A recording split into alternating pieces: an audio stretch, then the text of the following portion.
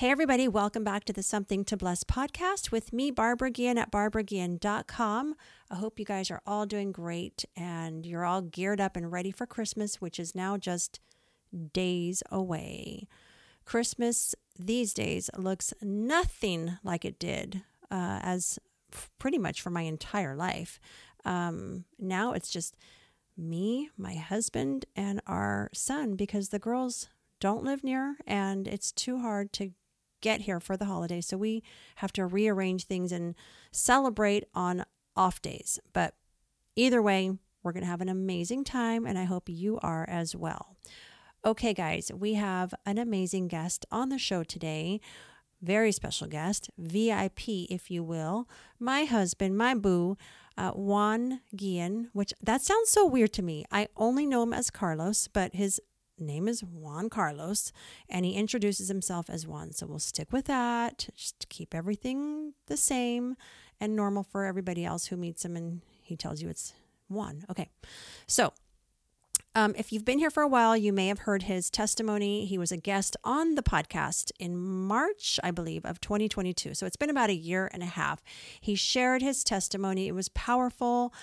He's here again to share some of his story, but also to talk about this topic of emotional sobriety. It's what we have talked about a few times before, and I just feel like it's an important topic and conversation for all of us, whether we're in recovery or struggling with something or not. We all could use some help in the area of just having emotional wellness.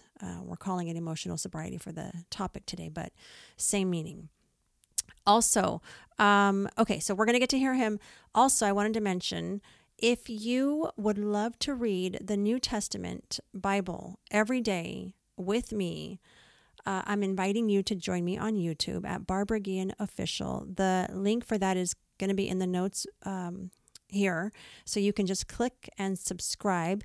But I'm there Monday through Friday, just reading the Bible. I just want to know the word, and I'm learning so much. Every video, every reading is under 5 minutes. So if you have a few minutes to spare, you want to know what the word says, join me over there. I would love to see you and learn it together. All right, that's it. I really want to get into the conversation and I'll let you hear. So without further ado, here is my conversation with, you know what? Sorry, squirrel moment again. Last week, he just celebrated 5 years. So now he is officially over the 5-year mark of being clean and sober, and I couldn't be more proud. Okay, back to regular programming. Without further ado, here is my conversation with my husband, Juan Guillen. I had to look up when you were on the show. Do you remember when that was? I was trying to remember. I think it was over a couple years ago. Yeah, well, it was a year and a half. It was March of 2022. Well, I thought it was longer than that, but it's been about a year and a half. So at that point, you had already been clean and sober for 3.5 years. You'd come a long way. You made a lot of Yes. progress. But looking back, and you can speak to this for yourself, but you still had a long way to go. And I'm sure you still feel like it'll be like a lifelong journey, right? Yeah, I didn't really understand what sobriety meant. I thought that once I gave up the alcohol and drugs, everything would be fine. 3.5 years sober. I don't quite remember if the podcast took place before I got back into the rooms of AA or after. I think it was right after. Do you remember? I don't remember what you were in recovery. That's all I know. So with 3 years sober, I had sort of stopped going to meetings and I stopped participating in my recovery. You know, when I first got sober, I made a lot of progress. I addressed my PTSD from the Gulf War for the very first time. For a year and a half, the first year and a half that I was sober, I did intense therapy for my PTSD. And that really helped me. And I was in a really good place. But something happened and I walked away from therapy. I didn't go to many meetings. I didn't go to any meetings at all. I kept in touch with some people in recovery, but I was kind of like doing my own thing.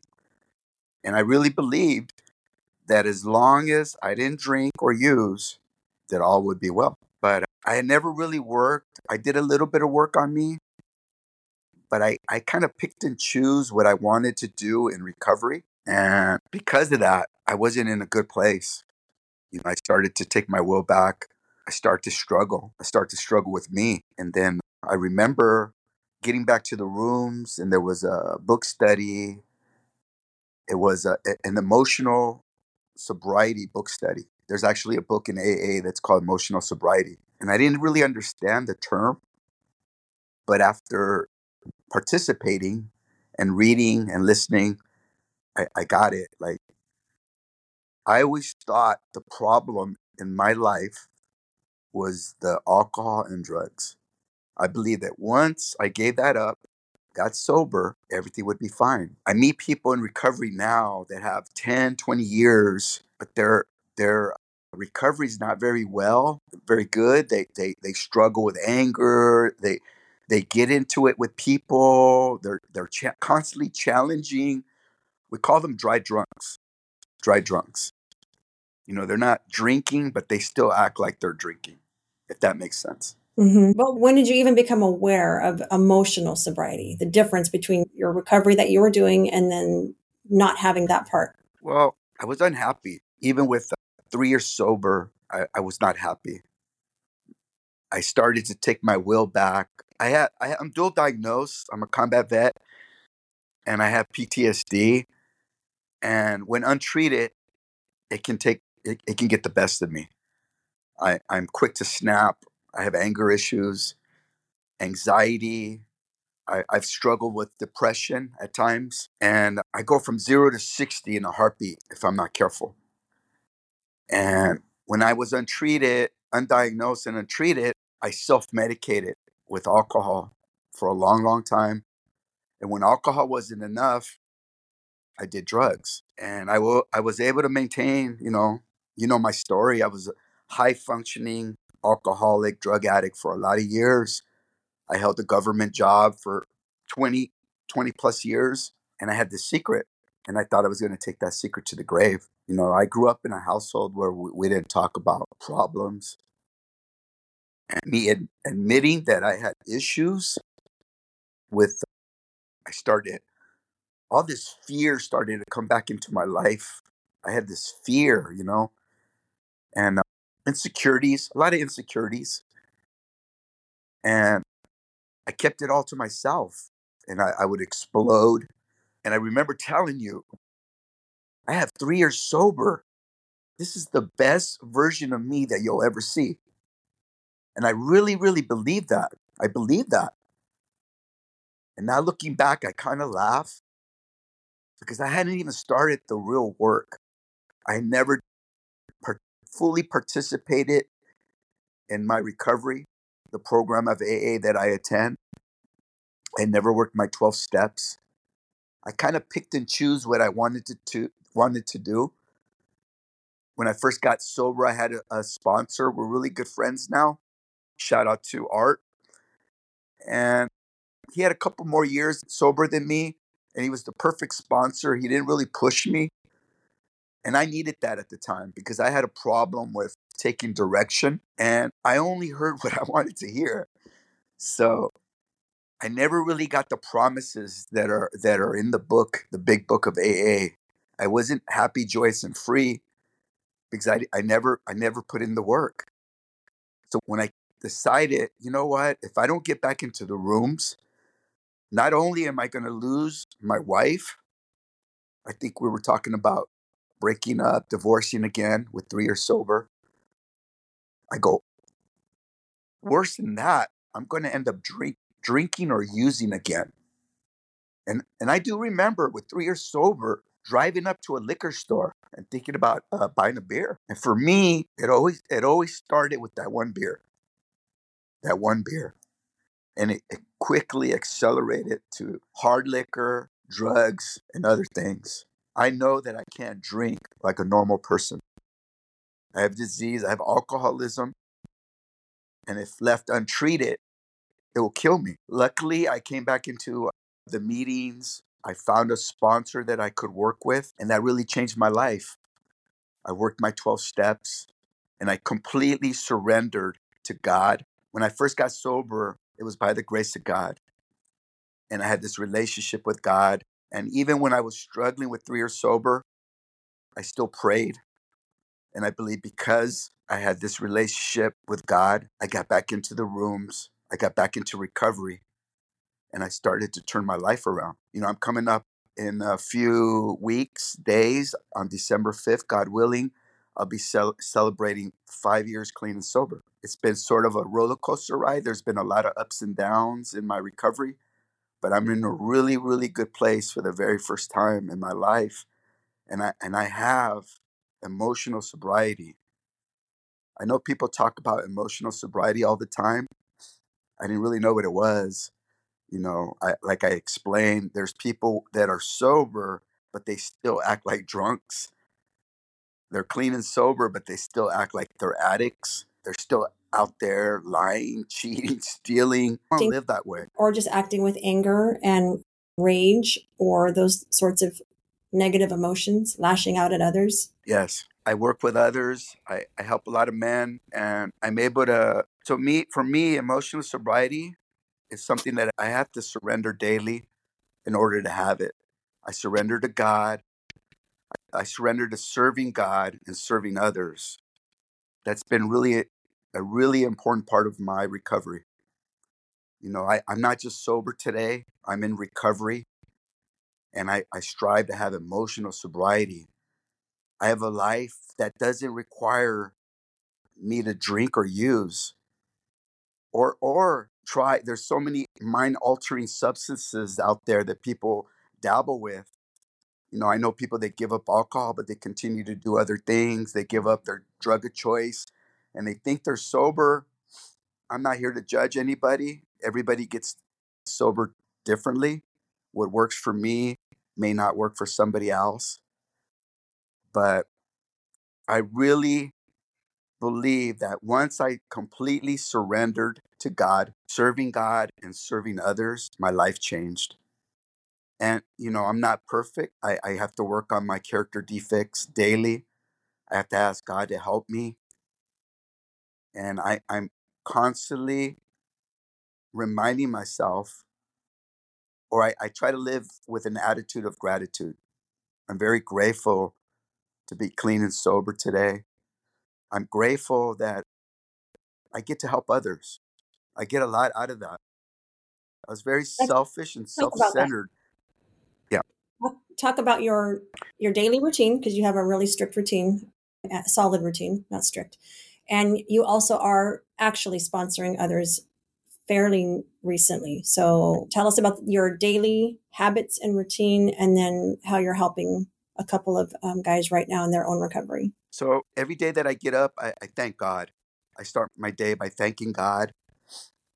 I pray, and I also read some of the AA literature, pages 86 through 88. It's a good way to start your day for me. That's what works. There's a lot of balance in my life now, a lot of balance.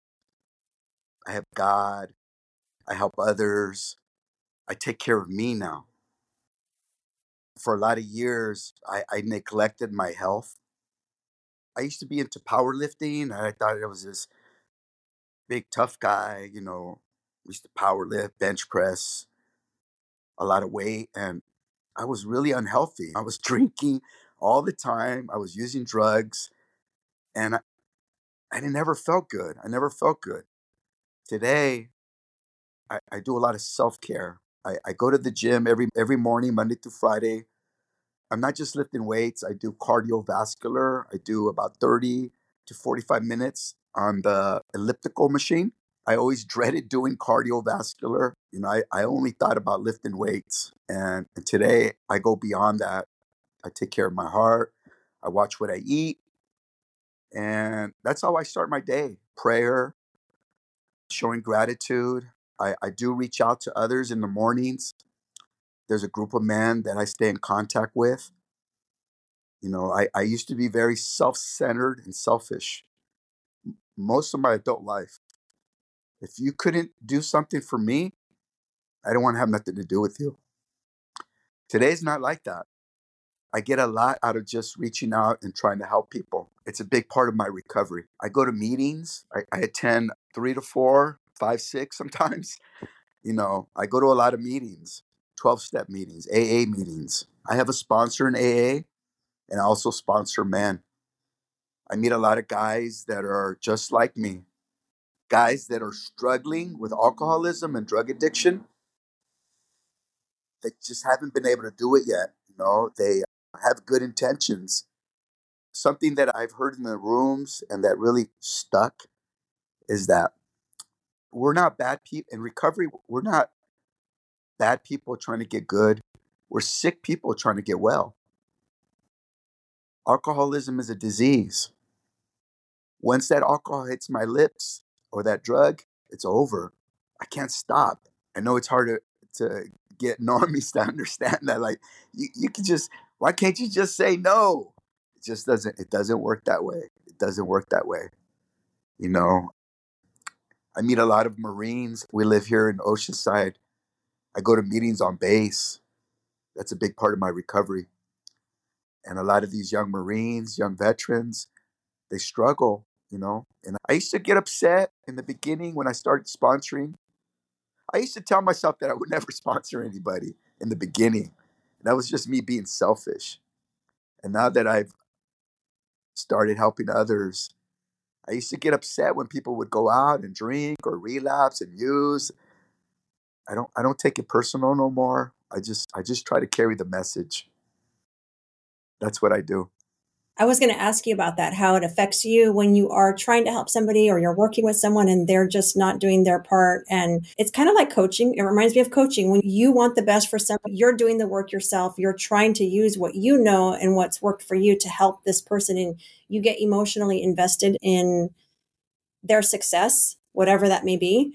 And then they're just not doing what you know they need to do. So in the beginning, it maybe affected you differently than it does now, because now you've learned the gift of release, surrender in all aspects. Like you can surrender yourself to God every day, but you can also surrender maybe your desires for others if they're not going to step up and do the work that you know is required. Yeah, yeah. I all I do is try to carry the message, and the person has to be willing, and I can't make them become willing. I had to be willing. After everything was said and done, when I ended up at the hospital 6 years ago, really sick, dying from kidney failure, I thought that was it. You know, you would think, man, you almost died. You almost got placed on dialysis for the rest of your life. But I ended up relapsing. I wasn't willing yet. I wasn't willing. I had these reservations that I didn't want to let go. I didn't want to let go.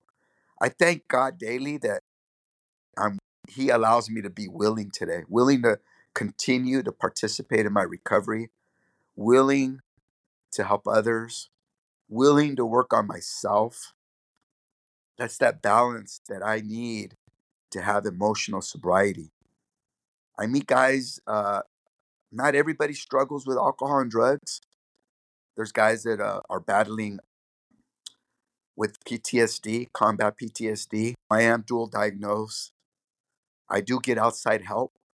I haven't been to my consul. I have to reschedule my consular appointment. It's been over a month, but I got to get back in there. I know there's no cure for me.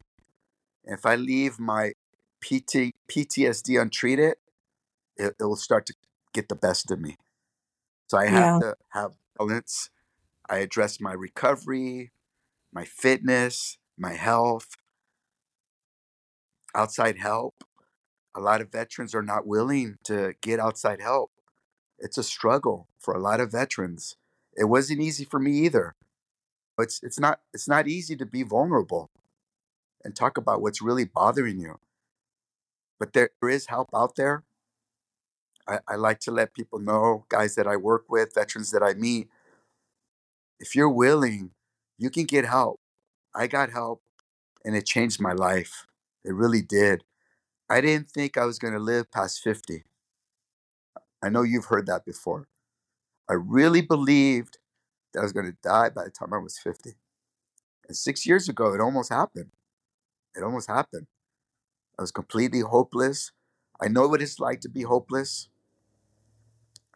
I know we have a problem with mental illness in this country, not only with veterans, everyday people are struggling with depression, anxiety.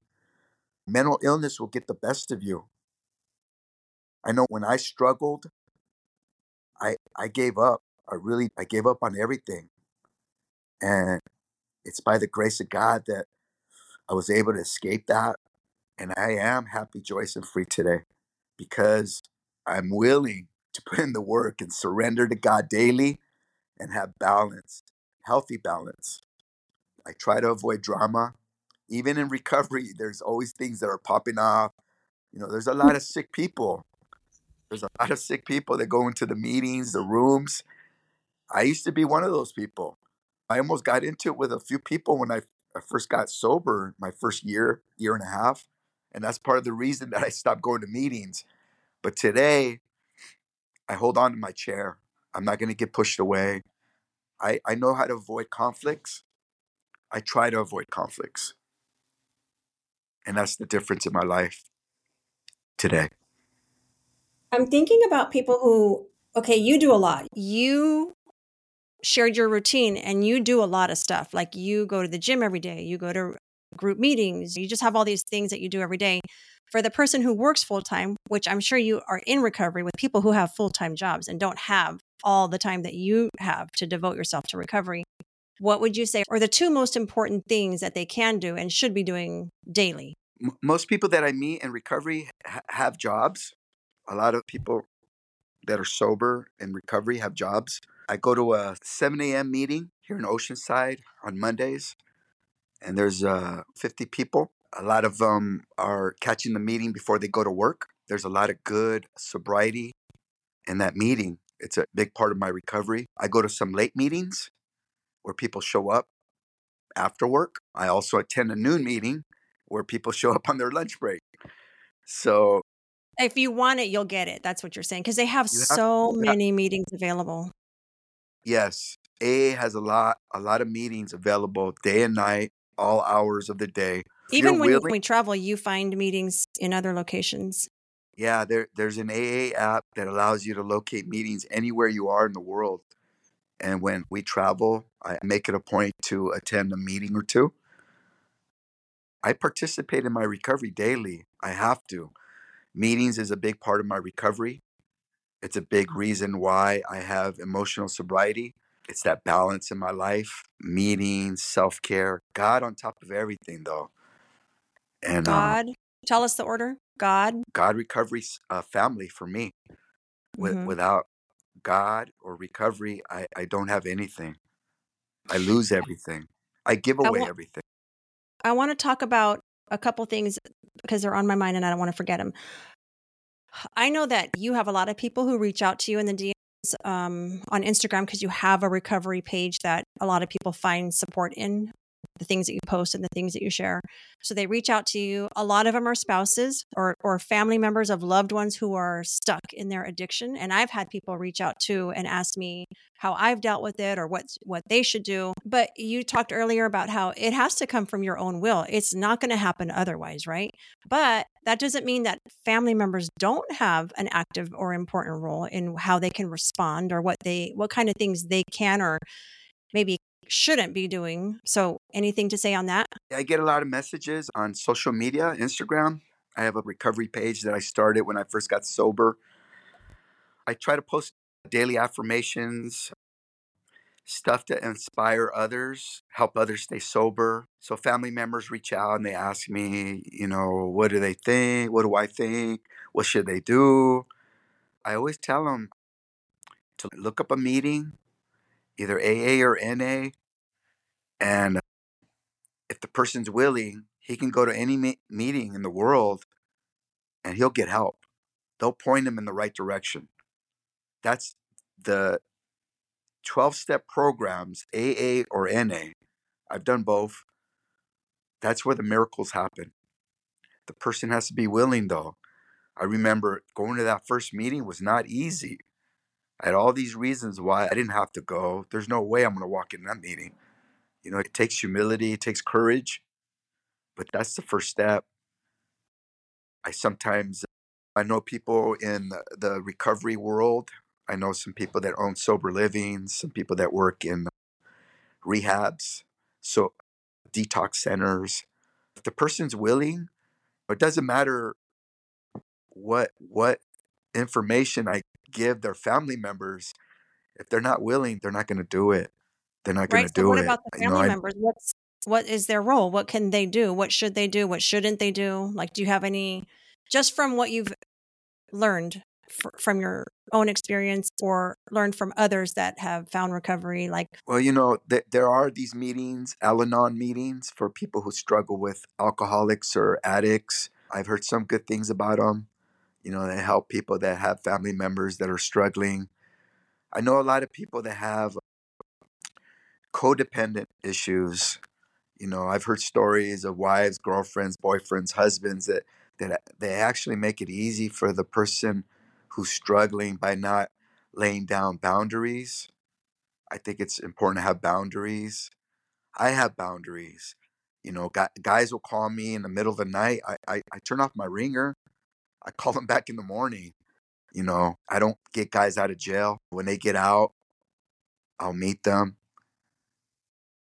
I have to have boundaries. And I think loved ones, family members have to have boundaries. But I tell them to not give up hope. There's always hope. The help is there once they're willing. And that I remind them that their family member is sick. They're not bad people. We're not bad people, just really sick. And when the disease takes over, man, it's a bad situation for everybody. The people closest to alcoholics, addicts, really, really suffer the most, I believe. I agree. And I think I see things a lot differently than I used to when it comes to drug and alcohol addiction. But I still stand firm on it's still a choice to stay in it or to get yourself help, because that's what those of you who have gotten help, you made a choice to end or, try to put an end to that destruction and that suffering. And you found humility and vulnerability and all the things, surrender to go get the help. You weren't the only one suffering. It's, so many people who love you and care about you too. So, Yeah. In recovery, we say that those of us that get sober are miracles. I attended a lot of classes through the VA on alcoholism, drug addiction, and they said that less than 10% of veterans that come into a program get sober. And they also said that it's half of that, 5% of veterans who suffer from PTSD and addiction can get sober. So I'm in this classroom. There was it was a big class. It was almost 100 people.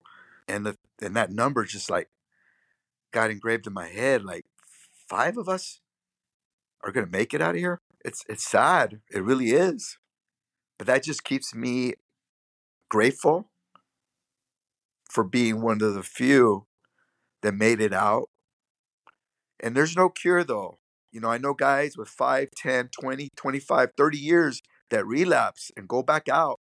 And some of these guys or girls, women, men and women, they die, you know.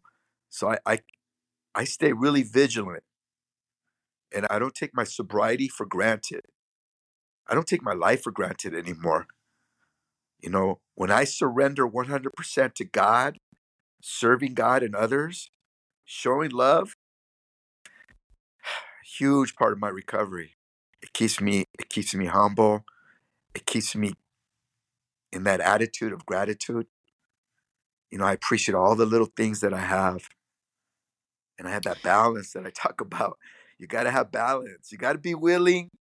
It doesn't matter what you're struggling with: alcohol, drugs, sex, cheating, gambling, lying, stealing.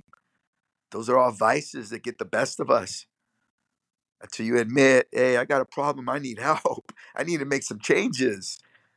Once you're Um, willing to, yeah, sorry, I think there's a delay, so I keep cutting you off. But we've talked about people who white knuckle it. I'm doing air quotes for the listeners, but just finding a way to be sober, but not doing any program or having any kind of structured support to help you through that. And then we've talked about how it's kind of worrisome because you don't have a system or something to guide you through, because it is such a process, a journey. Then what happens when something tragic happens in your life or something goes wrong? You really don't have something to fall back on. Because I know there's a lot of people who they just don't like the idea of AA or a program like that. They feel like they can just yeah, manage it on their own. And we've talked a lot about this. yeah. I've met people. I was one of those people that try to white knuckling it. I try white knuckling it, doing it on my own, and I wasn't happy. I've shared that things are starting to fall apart for me, and I was on the verge of relapsing. I didn't get sober to be unhappy. Today I'm happy. I don't have to look over my shoulder. I have serenity. And it's because I participate in my recovery. People who white knuckle it, some of them, they're acting like dry drunks. They're struggling with depression, anxiety. They have anger issues. They're not in recovery. They were able to stop drinking or using, and maybe they're like me, that they thought maybe once you stop drinking and using, your life will get better. But for me, that didn't happen. I needed to recover. I needed to participate in my recovery, so so I could have that emotional sobriety, so I could be happy, joyous, and free. You know, Guys will come back after being out on their own. Not a lot of them will stay sober. Some of them will, though. Some of them will, and they'll share their experiences, and I can relate because I got a little taste of that. And I don't want to live like that.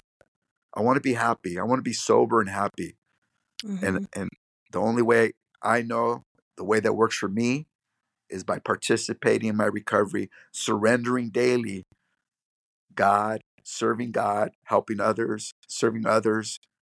That's part of that balance that I have. And I need to do it daily. Daily. I can't stop. I'll go a few days without a meeting, and I'll get that itch like, man, I need to get back in a meeting. But I'm constantly, guys will check in with me. I check in with other guys. I take phone calls. You know, there's different ways. Not everybody is going to be able to sponsor men.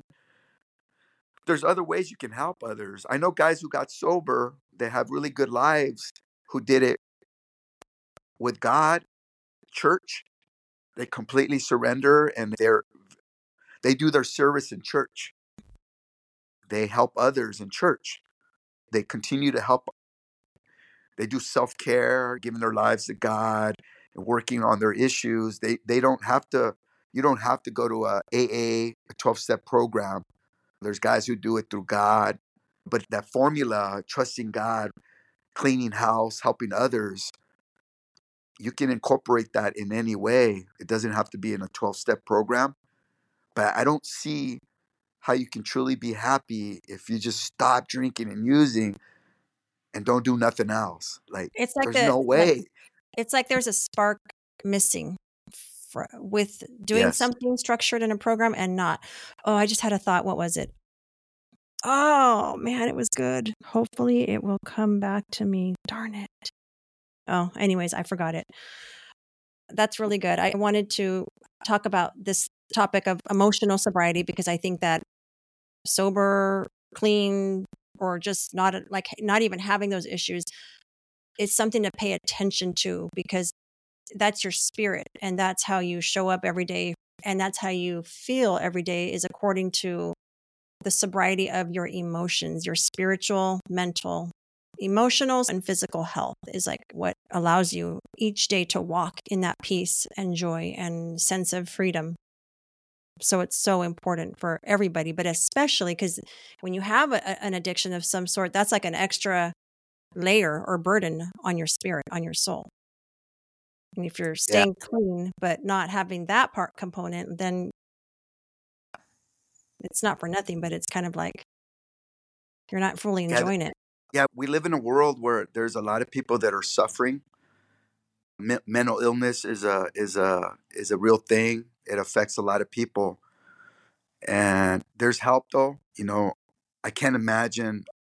I was at the end of my ropes. I refused to get help, and I know that everybody was praying for me, including you. And I know that because of those prayers, God answered those prayers. You know, God will always put the right people in our lives. For me, it took a lot for me to open my eyes. And there's people that struggle though. They struggle and they refuse to open their eyes. They meet the right people, but they're not willing though to ask, hey, how did you do it? I need help. It starts right there. I Because need help. it takes humility and vulnerability. And so many people, men in particular, just they're so stubborn and so prideful, and they don't make it because Pride of and that. ego. Yeah, pride and ego will get the best of you. It got the best of me. Selfish, self-centered for a lot of years. I really was godless most of my adult life. And at the very end, when I was deep in my addiction, I saw some really bad things. Me being a believer, I believe that the devil is real. And when you give in to temptation, alcohol related, drug related, you open up this realm. And I'm so glad I escaped that world. I'm so glad that God had grace on me. And for that, I'm grateful. I know that people struggle. People hit me up all the time on social media. I pray for people who struggle with addiction, alcoholism, drug addiction, mental health issues, PTSD. I was one of those people. I pray that people get the help that they deserve. I pray that they are able to become willing. That's a big thing. I'm so grateful I'm willing today to put in the work. And that And that really, you could even just pray for the willingness. If it's not something that you feel you have yet or you're in a place to receive, you can just pray and ask for God to open your heart and help you to surrender, because your heart needs that molding or that shaping still. But only God can yeah, do that. that's one of the first things I ask guys to do is pray for the willingness. A lot of guys come into the rooms of recovery and they have a lot of reservations towards God. You know, 12-step programs are not religious programs, they're spiritual programs, but you have to accept a higher power, God. And that's a big struggle for a lot of people. I just tell them, pray for the willingness, man. So I don't know how to pray. It's real And simple. it's a God it's help me. it's That's it. surprising because you're like, and I hope I don't sound like I'm forming judgments, but it's like you're struggling and suffering. What could it possibly hurt? It's not working your way. You have to surrender to God. And I know there's different names for that, but it's God for me. And that is really the key. And that's the answer. Yes, yes. I know you got to go get our baby from school. So I want to ask you just a few questions before we end. It's blessed me with 3. You're going to play my little game. Ready or Okay. not? Okay, so there's 3 questions. The first one is, do you have a favorite verse or quote, but preferably a verse, scripture? I have a verse tattooed on my foot, but I don't memorize it. I don't have it It's okay. memorized. What is it about? Don't be Luke ten Googling it right nineteen. now. Luke Luke 10:19. 10:19. Uh-huh. Do you know what it says paraphrased? Stepping on snakes.